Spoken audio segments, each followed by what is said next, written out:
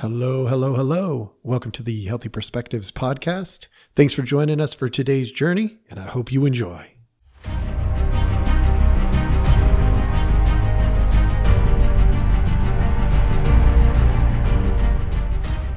All right. Welcome back. Thank you so much for joining us. As always, we appreciate your time.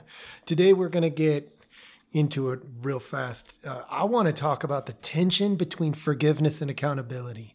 In light of all this negative stuff that has happened in our world, and there's always negative stuff happening in our world, I got to thinking about what about that tension that exists between accountability, like really holding people accountable. You know, if somebody robs your house, how do I forgive them and hold them accountable?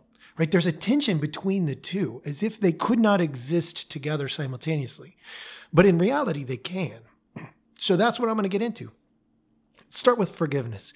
It's always important that when we talk a similar language. So I'm going to go ahead and define forgiveness. As I often will work with clients, these are definitions that I have formed over years and years of clinical work. And, you know, you can go and you can look these up online. You can come up with a lot of different definitions. I've chosen the wording that I choose here purposefully. So let's get into it. Forgiveness. It's the acceptance of the person in spite of hurtful behavior. The whole idea there for me, just so you know, that the reason that I define it that way is because it's a separation of the evil from the person that stands in front of us. It's one thing to say they are evil. It's another thing to say they did something not healthy or evil or bad. It's a totally different meaning. When we separate the person from the bad and say, you could be a good person and do something bad, it gives us the room, the space for forgiveness. So I also want to go into what is the process of forgiveness. All right, the process, number one, is acknowledge the hurt at the time or the issue at the time. Now, if we can't do that, we have to do it as quickly as we can after the fact. So in some cases, we don't figure out the hurt or the issue that we have caused for years. But the moment of that realization, we have to acknowledge it. We have to acknowledge it. And we don't have to acknowledge it with the other person. We have to acknowledge it with ourselves. I'll explain more in a little bit. The second thing in the process of forgiveness is infuse empathy. We have to infuse empathy. That's the attempt to see the world as if I'm the other person. Now, knowing that that's a failing proposition, if you've listened to other podcasts that I've done, we won't get that one right completely. But we've got to be making an effort to infuse empathy. And that effort by itself does allow us the space to begin the forgiveness process. The third thing is a reconciliation. Sometimes that's a reconciliation that we do internally. In other words, I'm going to forgive them for hurting me, and I'm never going to speak to them again. We can do that because that's called a boundary. A boundary is totally different. We can forgive and not forget. We can forgive and not hold it against them and not be mean. We don't have to be mean. We can forgive ourselves when we screw up, knowing that I did the best that I could and I screwed up. I did not realize how bad that was going to hurt that person. So forgiveness is not just a forgive someone else. It's often a forgive ourselves. And here's a little reality in that part of the process. We cannot make someone else reconcile with themselves or someone else. We can't do it. It has to be a choice that the person makes for themselves. So us forcing reconciliation, look, we can throw somebody in jail and throw away the key. That doesn't make them forgive somebody. We could let them off the hook and let them roam free after doing some absolutely heinous crimes. That doesn't make them forgive somebody. We have to decide it for ourselves. Okay, so that leads us to accountability. Accountability, by definition, is a willingness to accept responsibility or to account for our own actions. I think it goes a little further than that. I think it also accounts for others' actions. It doesn't mean that I am the best judge in the world. Matter of fact, assuming that I'm a terrible judge is usually a better stance because it makes accountability easier. I'll explain why to that as well in a little bit. Accountability has a process as well. Accountability is all about reality, not fantasy, reality. It's not about desire, it's reality. The accountability process, the first and most important significant thing in accountability is acknowledging reality, not desire. I may want something to come across a certain way, but my tone, volume, and cadence, my paraverbal communications, may project that in a way I did not intend. It doesn't mean that the reality is because my intentions were good that I did a good job. My intentions can be good and I could do it poorly. So acknowledging reality, not just our desire or their desire. We have to acknowledge reality. Acknowledge, number two in the accountability process is acknowledge our part in reality. And that would be, I put it on a scale from healthy to unhealthy. And that's my preference. I would recommend that. I think that's a good way to do it. Acknowledging our part in reality acknowledges where we did things well and where we did things poorly. Number three is acknowledging others' part in reality. Again, it's that healthy, unhealthy scale. They may have good intentions, but the presentation was unhealthy. Okay.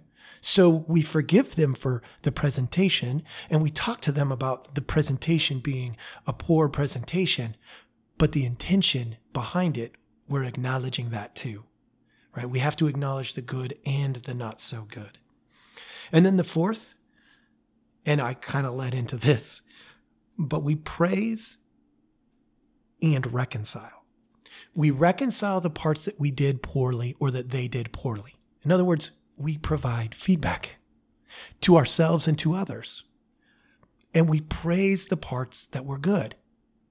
It seems pretty simple. So now I've covered the forgiveness process, accountability, and the accountability process. Where is the tension that lays right in between? I can tell you with certainty that it's about the mindset. Now, some of you have probably heard this. This is sort of in the mental health world, it's pretty common language to talk about mindset. I'm going to tell you a little bit about mindset. There's two things that we're going to break it down into.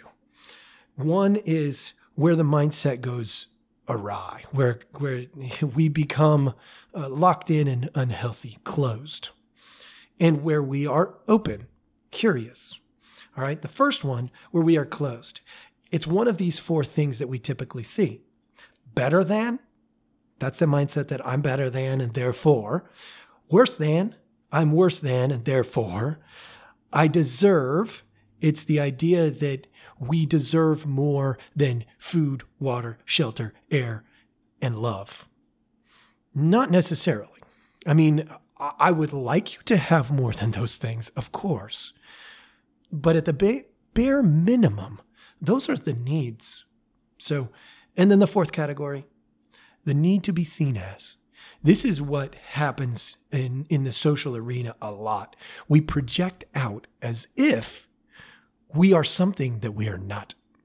We need to be seen as strong and powerful. We need to be seen as meek and small. We need to be seen as smart. We need to be seen as dumb, incapable. Look, all of those things need to be seen as. There are people that fall into, many of you may not even understand that part. I don't know. But the truth is there are people who don't want to project strength because they are afraid that projecting strength is going to close them off from a social arena of some sorts. So the need to be seen as. So better than, worse than, I deserve, or need to be seen as. The reality of all of those is they pin us down. They pin us down. And the other side of the mindset is curious. It's that simple. Open to understanding, open to learning, open to feedback, open. And what that openness is an openness to reality. Not what I want the reality to be, but what reality is. Curiosity keeps us open to the possibility that it may not be how it looks.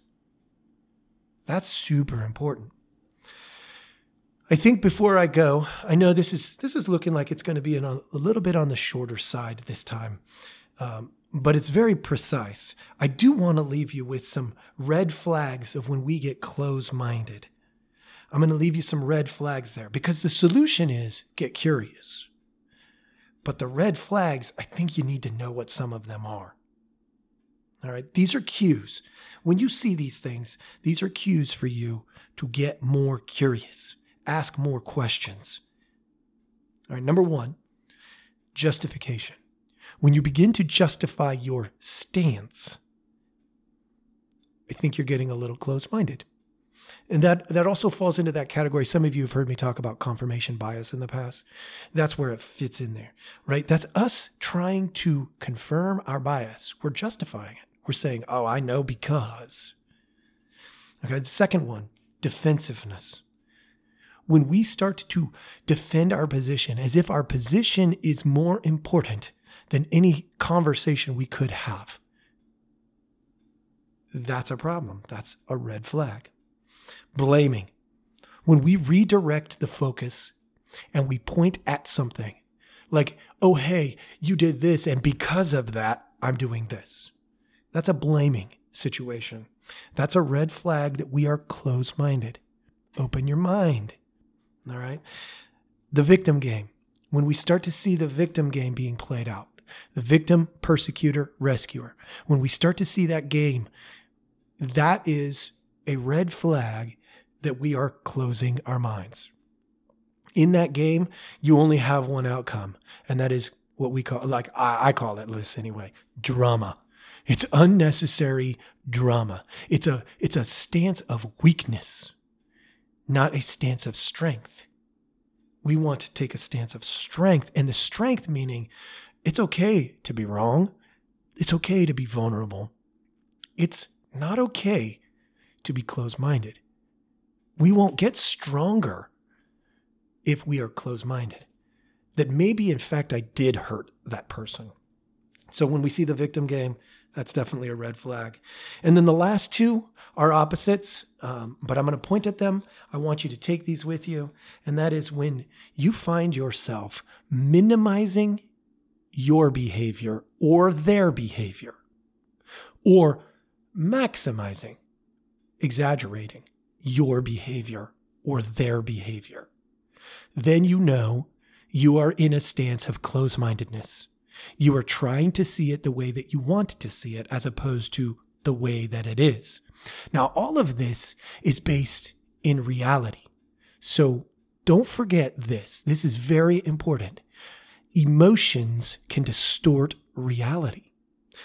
So if you're going into a conversation and you're emotional, you have to leave room, usually in the form of time, for you to think through, because the emotions are going to distort it.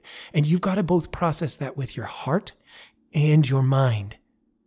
One or the other is going to be insufficient. If we block off the heart, we're missing information. If we block off the mind and go all emotional, we're missing information. So give yourself space and time when you experience emotion. All right. Thank you guys so much for joining me.